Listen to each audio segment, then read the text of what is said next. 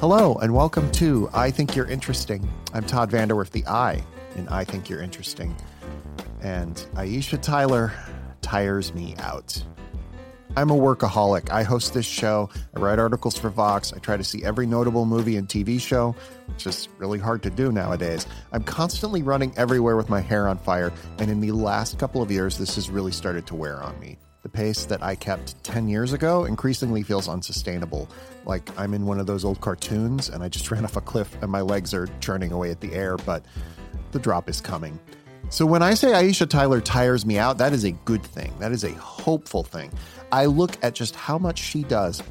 The woman is a series regular on FXX's brilliantly bawdy animated comedy Archer and CBS's long-running crime drama Criminal Minds. She hosts the new talk show Unapologetic on AMC, and she's got like 3 million other irons in the fire at any given time. So I look at all of that, and I think, hey, maybe there's hope for me yet. The woman just directed and released her first feature film, and I don't know where she found the time to do that. I first got to know Aisha, as a lot of folks did, as the third host of E's long-running Talk Soup, which brilliantly snarked on talk shows and other daytime TV. But I've come to know her just as well for her hilarious comedy, her on-point performances, and her expert dissections of the world of nerd culture, a space that isn't always welcoming to Black women, but one in which she carved out a space for herself anyway.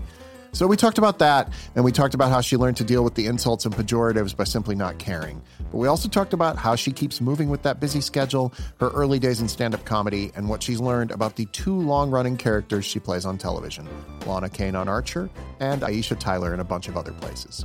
Stick around because she's way funnier than I am.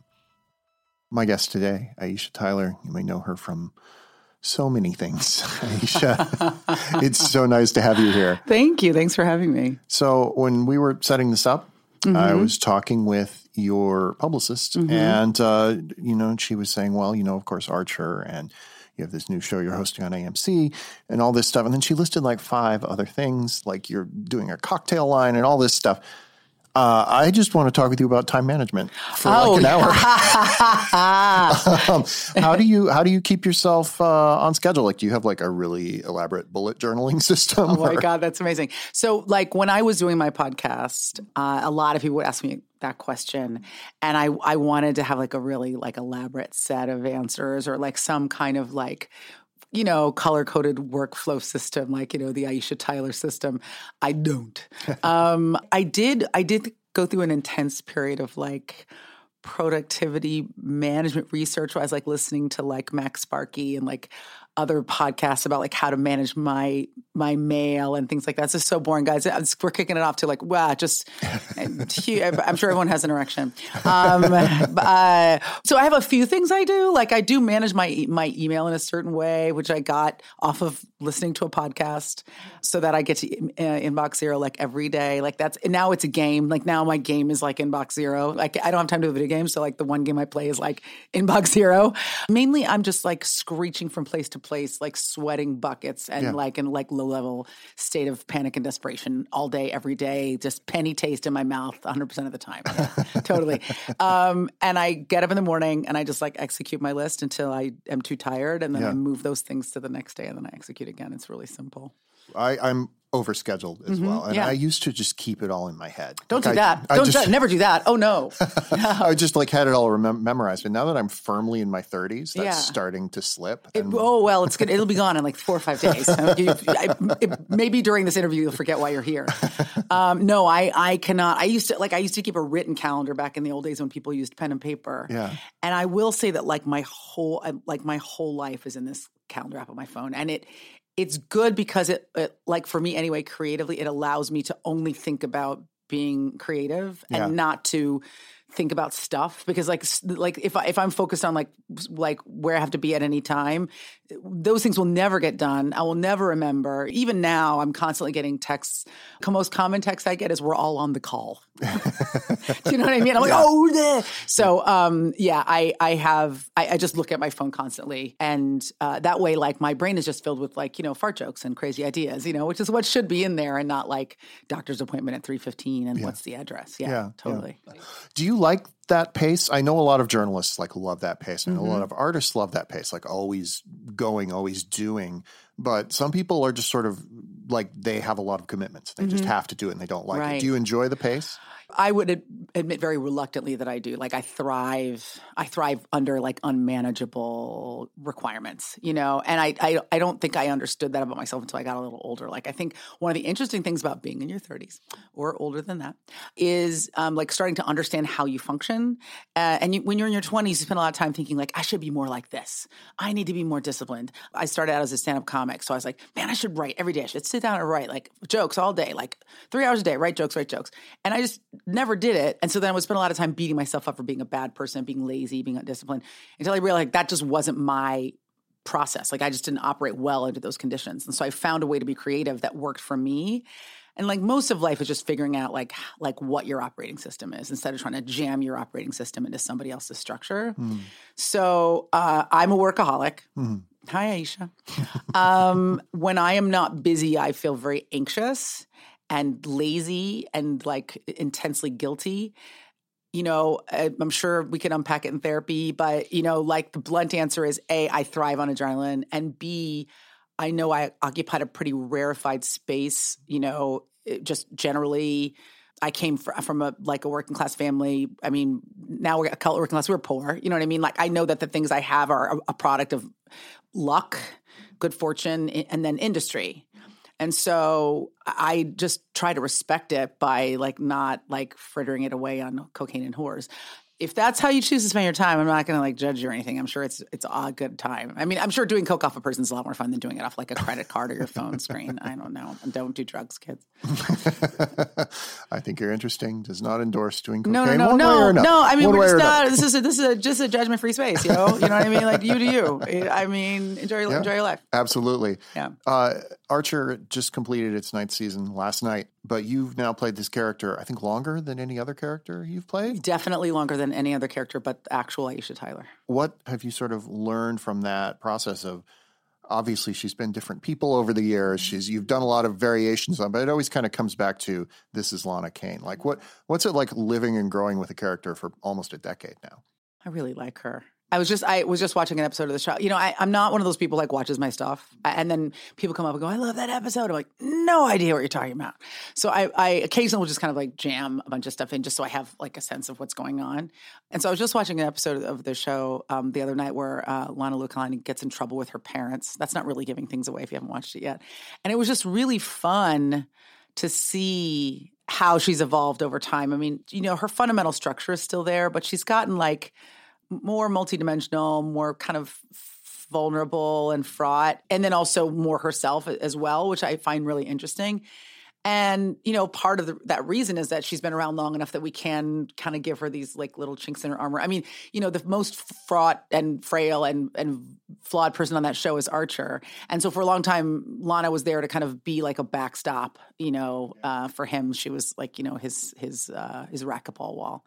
But, as the show's moved and evolved and expanded, she's gotten to kind of be more herself, and she doesn't doubt herself, but she's just allowed to be more self-examining, which I really like. She's super funny and she's strange, which I like. I mean, she was kind of the straight man for a while, and that's gone away. It's always much more interesting to play a weirdo.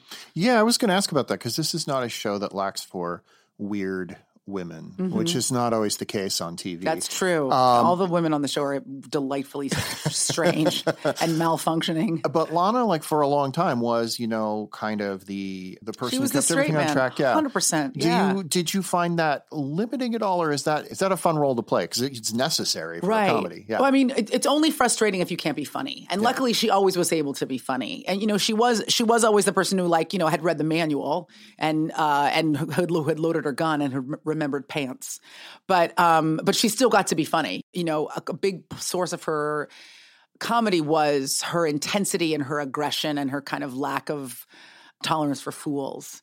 So yeah, like if she had just been the straight man, I think it would have been really boring, but she was a badass, and she was like, super sex positive, and that was always really fun to play because she was unapologetically sex positive on a show where in the beginning, the male character, the lead male character was, the most mansplaining, woman-using, self-aggrandizing jackass, on television. I mean, Anna's described Archer as, kind of like a Bond without the conscience, and the fact that you had a woman who just never thought that was adorable. You know what I mean? It was like, you're just full of, I'm saying shit, guys. You can figure out what to do with it later. We swear on this podcast. Thank all God. the time, I didn't know who I was with. I'm glad we cleared that up. That he was full of shit and she wasn't going to tolerate it, which James Bond never had. I mean, he had women who were kind of his equal, but none that really put him back in his place. And Lana was really there to kind of remind him who was boss and, and who was the adult in their relationship. But that didn't mean that she was kind of like sitting at home, with like gluten-free pasta she was like out there getting laid like everybody else. Yeah. So I really feel like it's an extreme expression of human complexity that Adam has written. I mean, it's obviously a cartoon and everything's been stretched almost to the breaking point. But we all recognize these people, in others and in ourselves. Yeah, it's an extreme expression of human frailty with the talking parrot in it. Oh, yeah, with the talking parrots. The talking parrot's like, well, maybe we stretched him to the breaking point. But he's the only guy making any sense this season, isn't he? He's the one guy who's like using any reason. It's pretty great. If you've never seen Archer, it's got one of the great ensemble casts on TV. It's got yourself. It's got H. John Benjamin, Jessica Walter, Judy Greer, all these, like if I listed all of them, you'd recognize all of their names. Mm-hmm. But one of the things that Chris Parnell, who's an extraordinary human being. One of the things I think is interesting is that you all sort of record separately. We do. And like, it's not like a regular TV ensemble cast situation where you see each other every week or whatever. Mm-hmm. So you do get to like go to Comic-Cons and you've done some live shows and stuff. Tell me about like, what's that like? Like, do you guys have that sort of ensemble chemistry in real life? Quote? We do. And it's born of a couple of things. In the very beginning, we didn't interact at all, actually. And the first time we got together was after season 1 at Comic-Con. And we were very much strangers, like all from like very different kind of places geographically and also like in terms of like who we were as artists and where we were in our careers. And then at around season 3 or 4, we started touring. We started doing these Archer live shows where we would read scenes from the show on stage and we would bring audience members up, who were cosplaying. And so we'd have this kind of unfettered social time because we'd be together like all day. We'd do like an hour-long show and then we'd go out and drink until 2 o'clock in the morning. And we'd drink on stage and, we'd shoot people in the dick with like T-shirt cannons and stuff like that. It was delightful. I remember one year this woman came up and we were going to dress her up like Pam and she was going to read a scene with us. And she was backstage and Lucky was like putting the wardrobe on her and she goes, "Is it always this fucked up?" And he was like, "Yep." So there was always this kind of mutual respect for everybody as comedic actors. And then we were just delighting so intensely in each other's company because we didn't ever see each other. We were just this kind of drunk puppy scrum every time we got together. And there's something wonderful about the only time you're together, you're just trying to be as funny as you possibly can, like in a crucible. Like you've got an hour and a half to be hilarious. And with no expectations or restrictions. I mean, really, we just got up there and we just tried to be funny with each other. So, it was like a very, very drunk groundlings performance or something. And now, we spend Comic-Con together. We do New York Comic-Con together. And then we did these shows for a while and we're quite close. So, now we're in our 9th year and, people have babies, which is dumb. So we don't get to spend as much time together as I would like. I really love these guys, but we chat a lot. We have like a little chat group, little text group. There's none of the infighting or the combativeness that you can sometimes get on a show where one guy's trailer is bigger or something like that. We just love each other. Well, you're talking about sort of these live shows, and you started out in stand-up, as you said earlier. Can you remember like those early days of doing stand-up? Like what those first few shows were like, and what do you think you get from a live audience that maybe you don't get when you're doing Criminal Minds or something like that? Right. Well, let's see. You asked me what I remember. I'll answer that question first. Yeah. Just abject fear. Panic is so slow leaking from the anus. I wasn't like one of those kids who like collected comedy albums as a kid and like dreamt of being a comic. Like I was a really bookish kid and very nerdy and a social pariah for like a fair part of my childhood. I had Seth Green on my podcast years ago and he was saying like, it's great that nerd culture is being celebrated, but you can't claim to be a nerd if you didn't play alone for a significant portion of your childhood, which I did. I mean, I would say until I was like in high school. No, maybe like the end of middle school. I mean, I was just like a total loner. And I think it made me a good observer of other people and like a lover of movies and comic books and video games, which were all things I could do alone to amuse myself. But I think the observational part was really what maybe played into me becoming a comedian. And then as I got a little older, also, and I think Chris Rock has said this too, if you're an outsider, like, you try to get funny or tell stories to just either A, ingratiate yourself or B, prevent, an ass kicking, But I was going to be like a lawyer or something. And I just was unhappy in my day job and felt like I wanted to do something creative. And stand-up was the only thing you didn't need to know anybody or have an agent or get booked for. You could just go do it. And I just thought I'll just try it and see if I liked it. And I fell in love in one, it wasn't funny. That's not important. I just liked being up there, And, every comic will tell you your first set is your best set for the next 10 years because you have no expectations. And every laugh is like this magical gift. And then I just spent a long time after that just being adequate and serviceable and panicked and nervous and ticky. But I just was passionate about it. And I was also a very, I look the way I look and I talk the way I talk. And when I started doing stand-up, it was right at the heyday of Def Comedy Jam. And then after that, Kings of Comedy. And I was not doing or sounding like any of the stuff that people expected a African-American woman to be doing or saying on stage. And it really took me a very long time to find my tribe. So I had to be really committed to authenticity over laughs because I could have really, played a character. I could have gone up and pretended to be somebody else. But I knew early on I was never going to be able to do it in an authentic way. And I was just going to have to stick to my guns and talk about the stuff that was personal and meaningful to me. And then hopefully people who were like me would find me. And I think doing things that way, and I think this applies to anything, any field, especially an artistic field, made me a stronger and a mentally tougher comedian because I would just be like, this is who I am, and I'm just going to keep doing this and being as good at it as I can possibly be until the right people connect with it versus being a bellwether and just trying to swing which way. What was the most popular kind of comedy was alt comedy was popular. Def Comedy Jam was popular. I just was I'm going to stick to my guns. And so it made me, I think, mentally very, very tough because I had just a lot of sets where I just didn't get any laughs. You know what I mean? I say this all the time, but killing doesn't make you funny. It's only bombing that makes you funny. When you kill, you just drop the fucking follow that bitch's bam shots, and you walk off and rubbing your stomach and flashing your tits at everybody. That's not what I do, guys. I've seen it. But when you bomb, you really have to re-examine every creative choice you've made and think about whether it was the right one. And slowly, my audience has found me. So I think what you get from those live shows is a true understanding of what's funny, a marrow-based understanding of what's funny. Because when you do it long enough, you just know this is going to land, this isn't going to land. And I've been a stand-up for 25 years, so now I have an intuitive sense of what I think is going to work. And then you just get a fearlessness too that just translates into every other aspect of your work. Because, when you fail enough in front of a group of people who are telling you right then, I hate you and what you do and everything you stand for, and you don't die, then nothing can hurt you. I've done stand-up 3 times in my life. You're right in the sweet spot of, oh God, why me? The first time went great. And then the next 2 times did not. And I was like, okay. Yeah. First time's great. First time's great for everybody. Yeah, totally. But I'm wondering, was there a time when you were maybe you bombed and it didn't work, but you were like, I know this is funny. I know this material works. And how did you sort of gain that confidence to I just need to find the people who think it's funny too? It's just, and I tell you a quick story. And That's great. I could remember this comics. I wish I could remember this comedian's name. I'm a terrible person. I can't remember anything. That's another reason why I use my phone so much is I really cannot remember anything.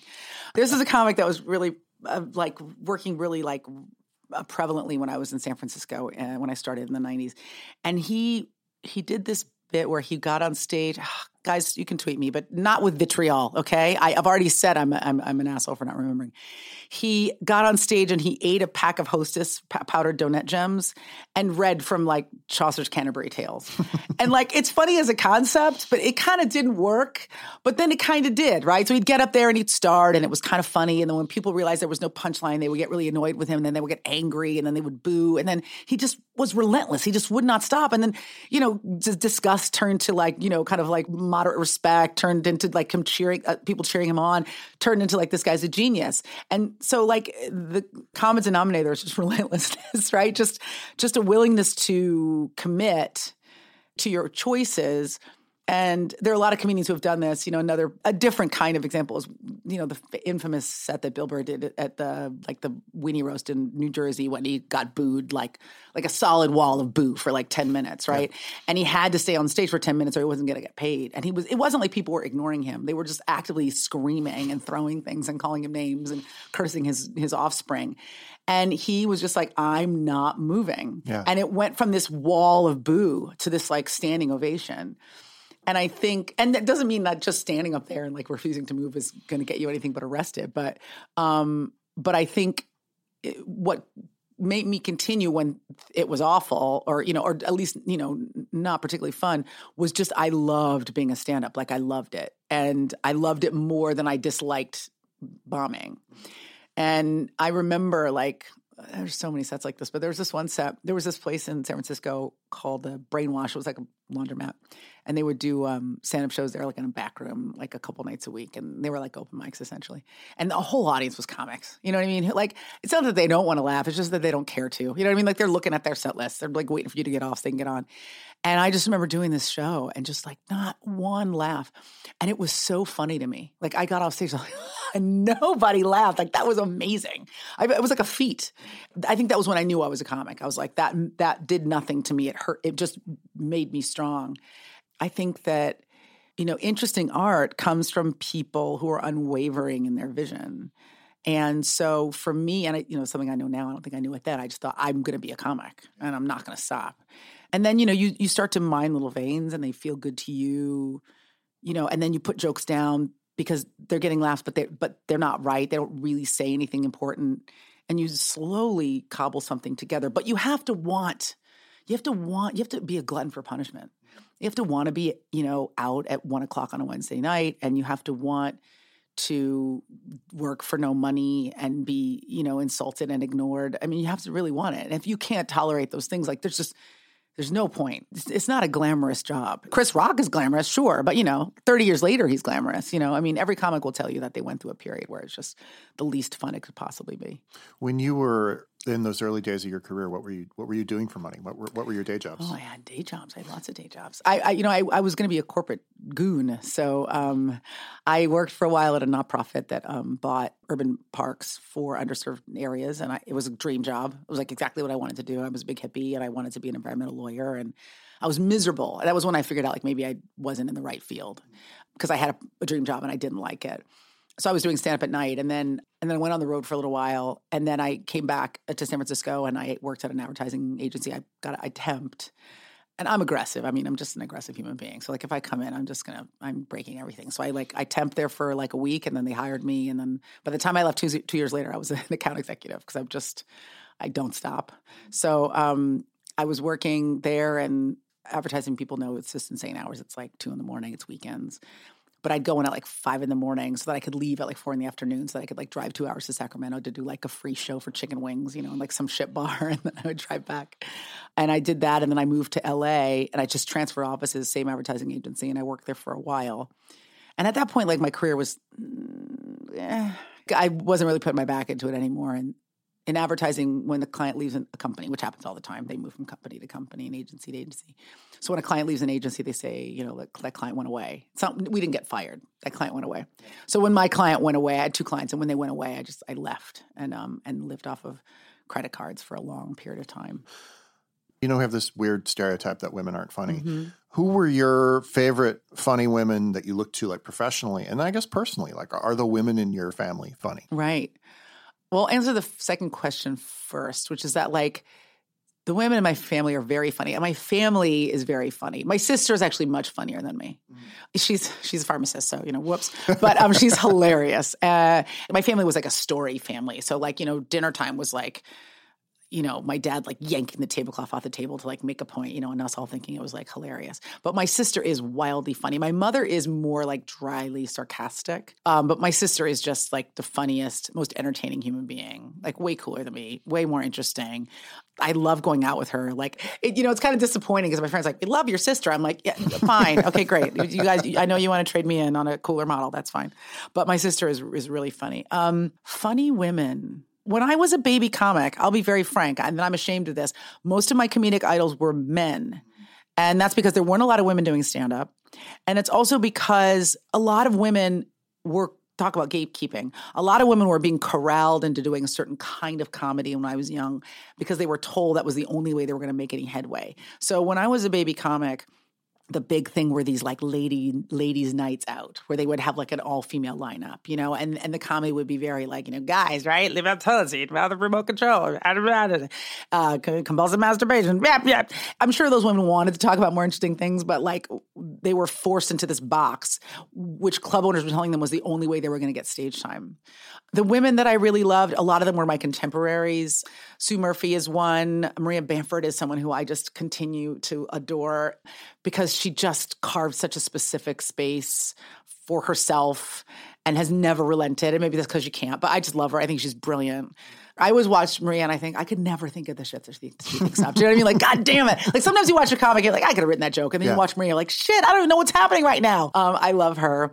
Jeannie Garofalo is also someone who I liked because she was so casual and kind of effortlessly strange.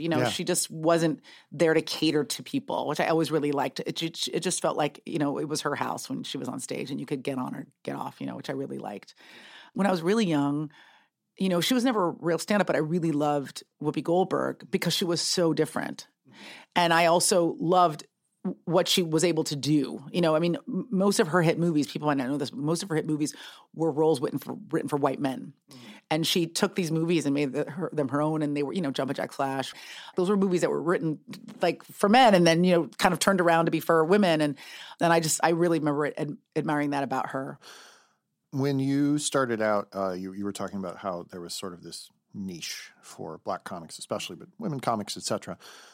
That seems a little different now. To me, it seems to me like it's easier for comics to explode that niche, young comics. Do you think that's the case? Do you think it's easier for, say, a young Black woman who wants to be a comedian to like find her space thanks to things like Twitter, Instagram, things like that? Absolutely. I think that the digital era has absolutely changed everything for comedians of color, for women, because the fact of the matter is you can speak directly to your audience without even being on a stage now. You could just be like a Twitter comic and just be writing jokes on Twitter. I know guys who just write jokes on Twitter. I think I might be getting this wrong, but I think John Delaney, like he was famous for just being like Twitter joke guy. And then he got writing jobs from that. So like the power, I think there's so much more power in the hands of the artist. You can do your own YouTube videos. You can make your own stuff. When I started my podcast, I started Girl on Guy, which is now sleeping, but 220 episodes are still available for download online. If you'd like to go back and give my show the Wire treatment, 5 seasons are still available. I'll recap every episode. Thank you. I did it because I wanted a creative outlet, and I just made one, and that just wasn't available when I was a younger comedian. And I think like just diversity in output, diversity in content is just creating a space for lots of people to like create something personal. Because, the great thing about a podcast is it doesn't really cost you any money to make it. And you can put it out there and then people will find it. And there's nobody coming and telling you like, this doesn't work, this isn't right. So I do think it's changing. And obviously something like Two Dope Queens is making a difference, or, even Issa Rae was, doing a little web series and it's turned into this massive HBO show. That's just because of technology.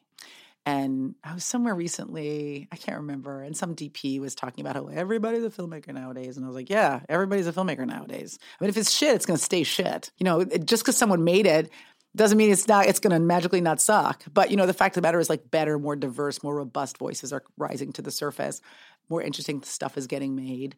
It's the golden era for great content. It's also the golden era for shit content, but you can't have one without the other, unfortunately. So I do think things are changing, and I think it's really exciting because I think for me, when I talk about diversity in this business, I'm not talking about quotas or numbers or like composition. Diversity in creation means better stories, more interesting stories get told, and diverse experiences result in diverse storytelling. And every time something like Moonlight or Get Out or A Quiet Place comes out, and everyone marvels at, Jordan Peele couldn't get arrested with that movie. It took him forever to put it together. And he said it when he got his DGA award, like I thought this movie would never get made. So, everybody wants to take credit for their vision now and recognizing a fresh young talent. But the fact of the matter is that like nobody said yes. But when you bring in new voices, you get new shit, and we need new shit.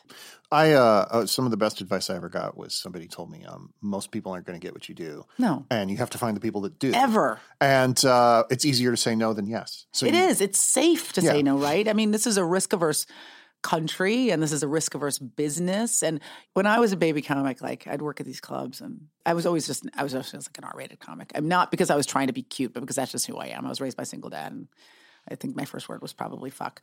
And to be authentic, I just spoke on stage the way I spoke in my life, you know.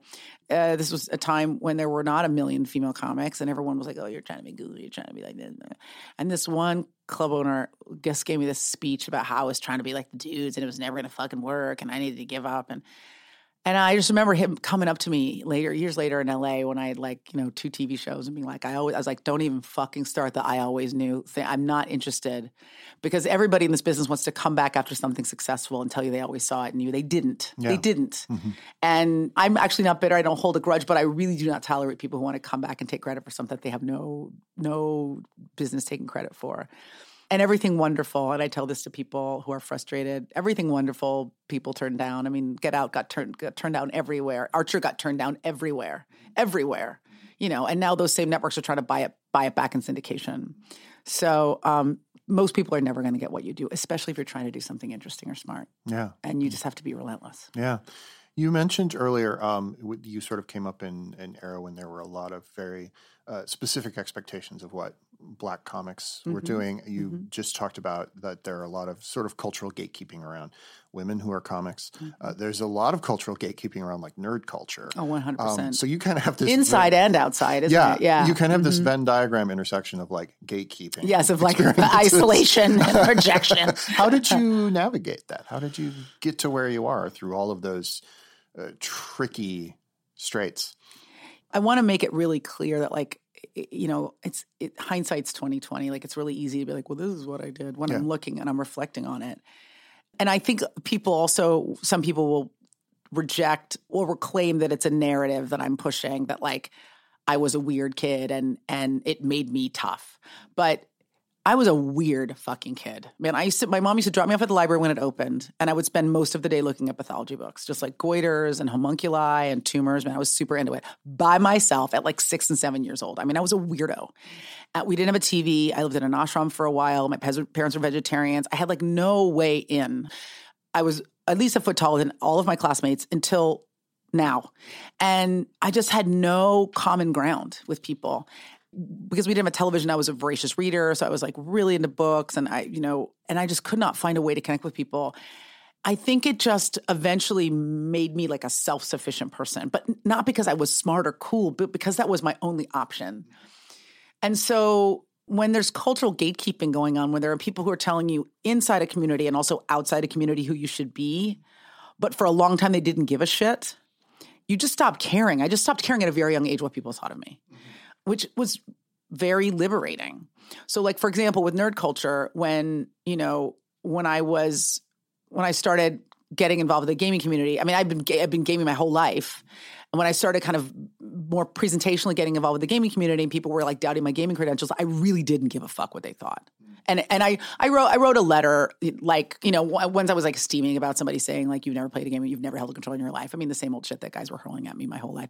And I just was like, I was fucking playing, like, LCD games when I was in middle school. There was a laundromat across from my house that I probably put, like, $1,000 worth of quarters in one summer.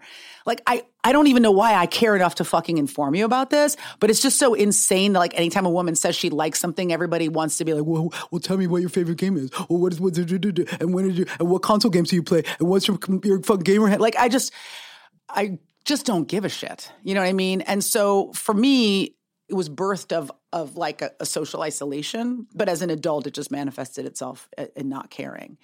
But, you know, not caring can be very powerful. And I looking back now, I realize that what got me through it was I'd always been kind of isolated, and I'd always liked the things I liked. I mean, a lot of people told me, both Black and white, like, this is what Black culture is. Like, Black people like these things and they don't like these things. And that came from Black people and it came from white people. When someone says that to you, it's like a negating statement, because essentially what it's saying is, like, you're not valid because you either like or don't like these things. And I just leaned into all the things that I wasn't allowed to like. So I was a skateboarder and I listened to punk, and the first album I bought was Metallica's Kill 'Em All. And I really relished being the only Black person at a Black Flag show. Because, everybody was telling me I didn't belong, but I'd never belonged. So like, what was new? I liked what I liked. And when people told me that it wasn't okay, then that was the stuff I pursued really aggressively. And now, those same communities want to try to claim you. And that's fine, because I guess what I want is for like the little Asian kid who's into metal, or the little Mexican kid who likes punk, or the little Black girl who wants to play video games. I want them to have somebody. I want them to have a totem, because I didn't have a totem. And I want them to be able to say, well, don't tell me what to do. Like, there's someone who's successful and she likes the stuff that I like. Just being a kid it's just so hard already. And it's especially hard now. I mean, no one was shooting at us when I was a kid, and you can just feel super alone. So I guess to answer your question, the way I dealt with it was that it felt like more of the same. And so it was familiar to me that people were saying like, what you're saying about yourself is a lie, or, you belong here and not here. I just kept doing what I was doing kind of without care or for the consequence. And I think that's really important. And it's easy for me to say, look, I'm unmarried and I have no kids and I can take a lot of risks in my life. And so it's easier for me than someone who's got more constraints. I had a family that, were hippy dippy and super supportive, and we didn't have money, but they supported me in my choices. But I do think that like, especially in the nerd community where there's a lot of psychic bruising, and there are a lot of people who feel like, finally they're getting their due after like, eons of abuse and ostracism, and they don't want people co-opting it. I get it. I understand. But you're doing the same thing that was done to you in this, very obvious pattern of kind of, man kicks dog. It doesn't serve anybody. I mean, the great thing about nerd culture specifically is that it should be all-encompassing. Like if you feel like an outsider, then you should be welcomed, because we all know what it's like to feel ostracized. It is really important to me in the things that I do to create a space for people who don't feel like they have one. Yeah. How do you feel nerd culture, gaming culture especially, can open itself up more? I think about this a lot in terms of like, those people's pain is real, but it's not their right to inflict it on the rest of the world. And I like, that's a tricky thing to talk with people about, So how have you approached that question when you've had those conversations, if you have? Right. 4 years ago, I want to say, I did this event at Comic-Con. It's Adam Savage's event, and I think Will Wheaton also participates in it. I believe it's called WootCon, and it's like a thing that happens like the Wednesday before Comic-Con. I might be getting the name. Yeah, it sounds right, but like I said, how did I get here today? And it's just a celebration of nerd culture. There's like performances and songs and readings and everything, and they asked me to read the letter, this open letter that I wrote to the gaming community about like telling people to fuck off that were like doubting my gaming street cred. And this guy came up to me after the show, and he said, I want you to know I was one of those people, and I'm really ashamed of myself. And I said, I want you to know I'm so fucking stoked you came up and told me that, because I'm not here to scold you. I was just here to defend something that I love. Like that letter was scolding. But the main thing I was saying was like, don't come here and tell me that I don't love something that I love. Like it's not your place. It's not fair. And you're not entitled to tell me who I am. And he said, I know what that feels like when someone tries to tell you who you are. And we just had this really great moment. I followed him on Twitter. I still follow him. He's a great guy. He's really I don't know if it's my place to give you his Twitter handle.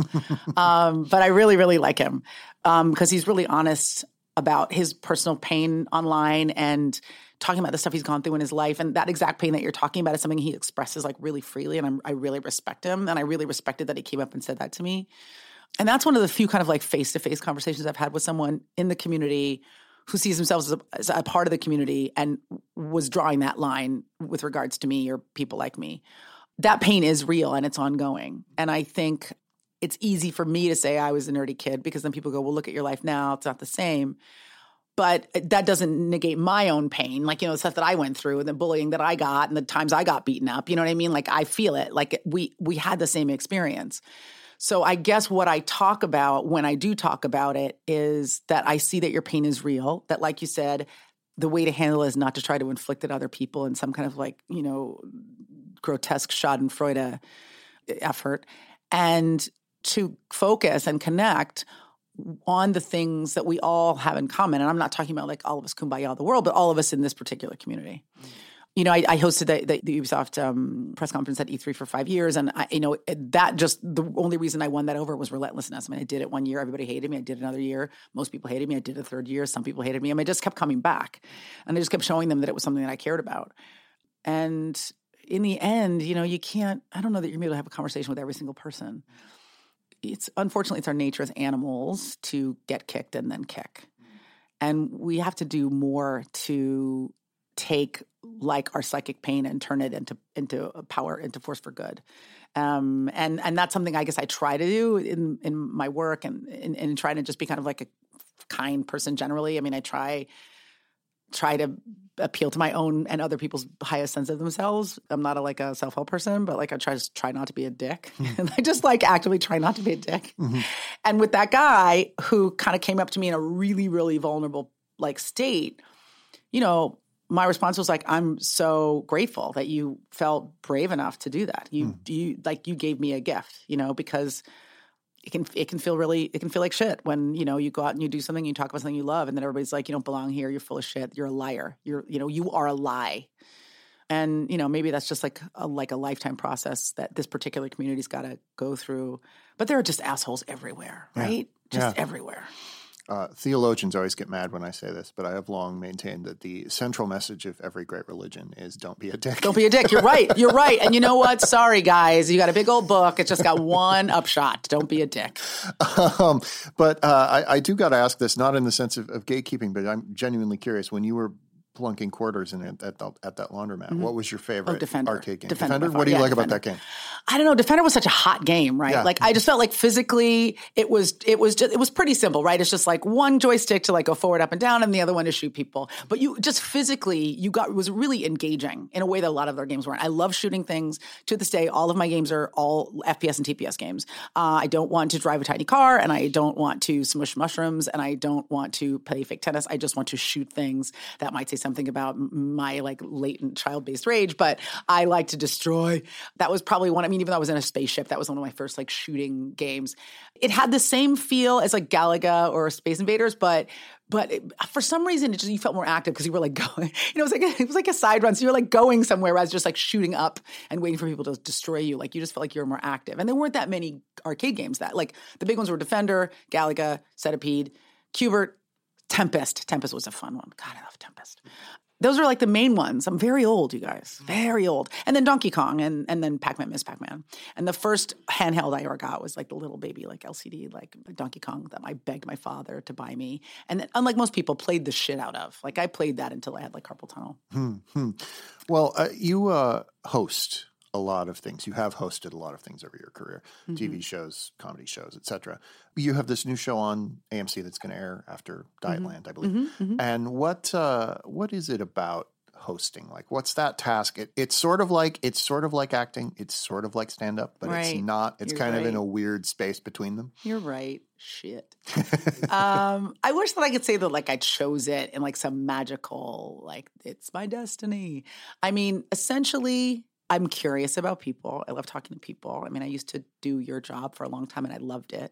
And I love podcasting and I love hearing about people's lives. But honestly, it probably all stems back to the fact that I was a fan of a show called Talk Soup. And then when that chair was available, I auditioned for it and campaigned for it and eventually got it. And that was the first thing I ever hosted. And that's probably the purest expression of who I am as a host. It was just this playful, kind of sprawling mishmash of jokes and like mayhem and things happening in the moment. And I loved it. I loved that show so much. I loved what I was able to do when I was there. I loved what it became because it really changed while I was there. Like we changed it into something different. And that was where I really cut my teeth as a host. Unfortunately, when you're good at something, and I'm not like, I'm awesome, but like when you're passionate about something and you're good at it, those jobs keep coming to you. This new show on AMC is so interesting because It is an after show, and for people out there, obviously watch Walking Dead, and they watch Talking Dead with Chris Hardwick. It's in that mold. It's an after show for a show called Dietland. It's a little different in that Dietland is a show based on a very popular book about an overweight, really brilliant writer who's like waiting for her life to start. Like, which I think, this is a very human thing to do. Women do it more than men, but I think everybody does it. Like, as soon as I lose 50 pounds or 20 pounds or 10 pounds, my life is going to start. It's going to start tomorrow. It's going to start in a week. As soon as I fit into this outfit, my life's going to be amazing. And the whole book is about her taking this journey where she stops thinking about like her life that way and just starts fucking living it.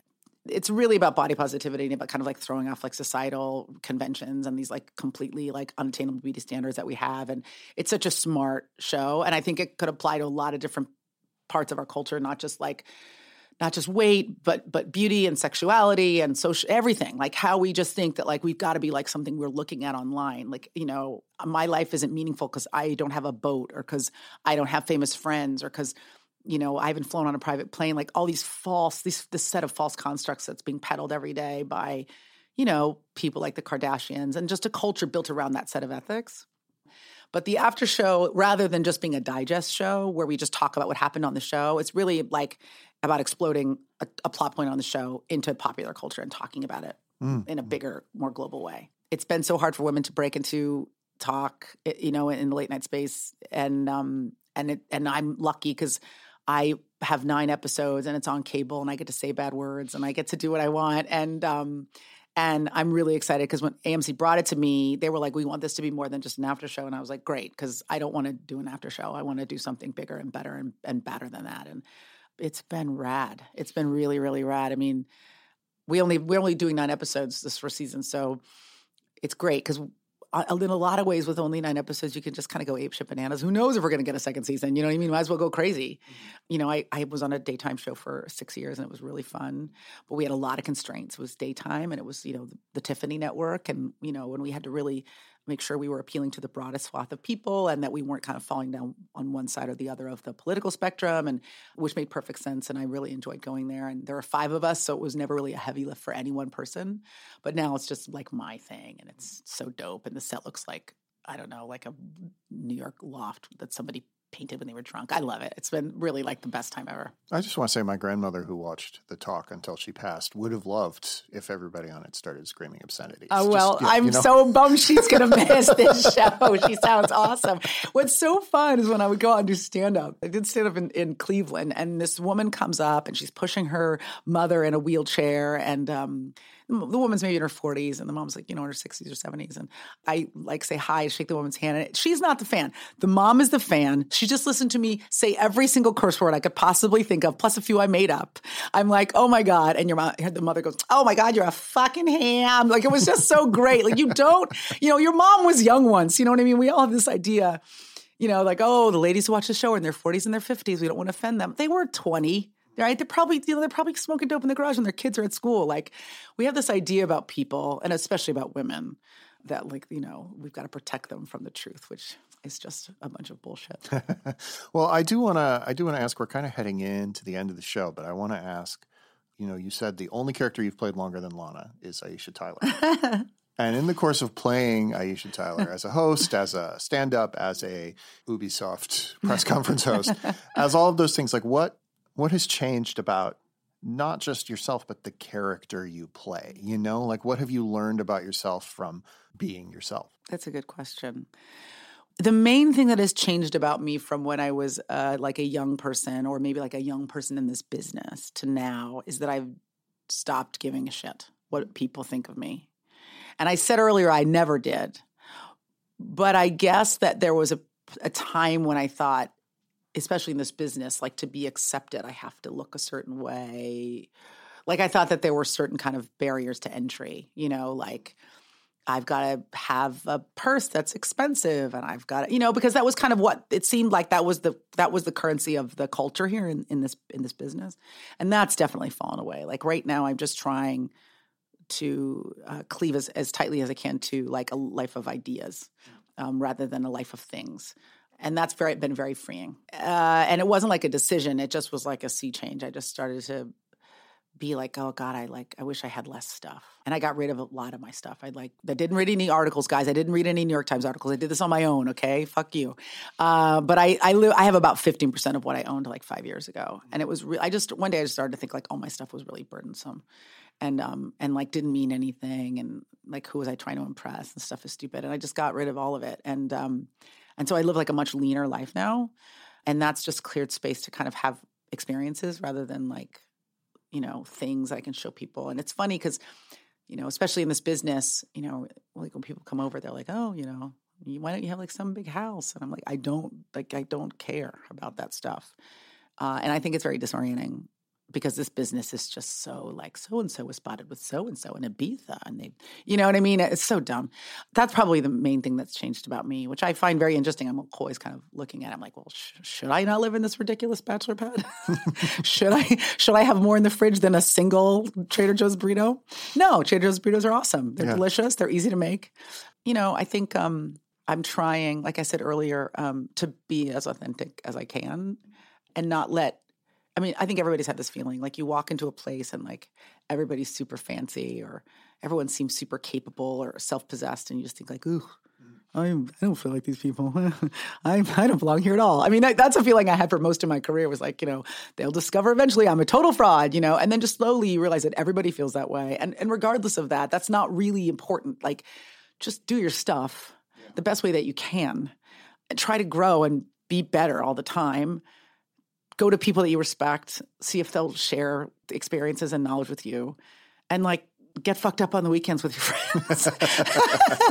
It's a pretty simple life philosophy. I'm trying to do my best work, and I'm also trying to be as prolific as I can, make as many things as I can. Like I only have a little bit of, I'm not dying. We're all dying. We're all going to die. But I'm like just trying to make as much stuff as I can and be like really engaged. And on that point, I want to plug, in case we run out of time, that I directed a film that's available right now. Oh, yes? Yes. My very first movie, because that's what I really want to do with the rest of my time, called Axis. It's a thriller. I crowdfunded it and made it for $200,000 in 7 days in 2016. And it was just an example of like not waiting for Hollywood to give me permission. I actually never even took it out. I just decided to crowdfund it.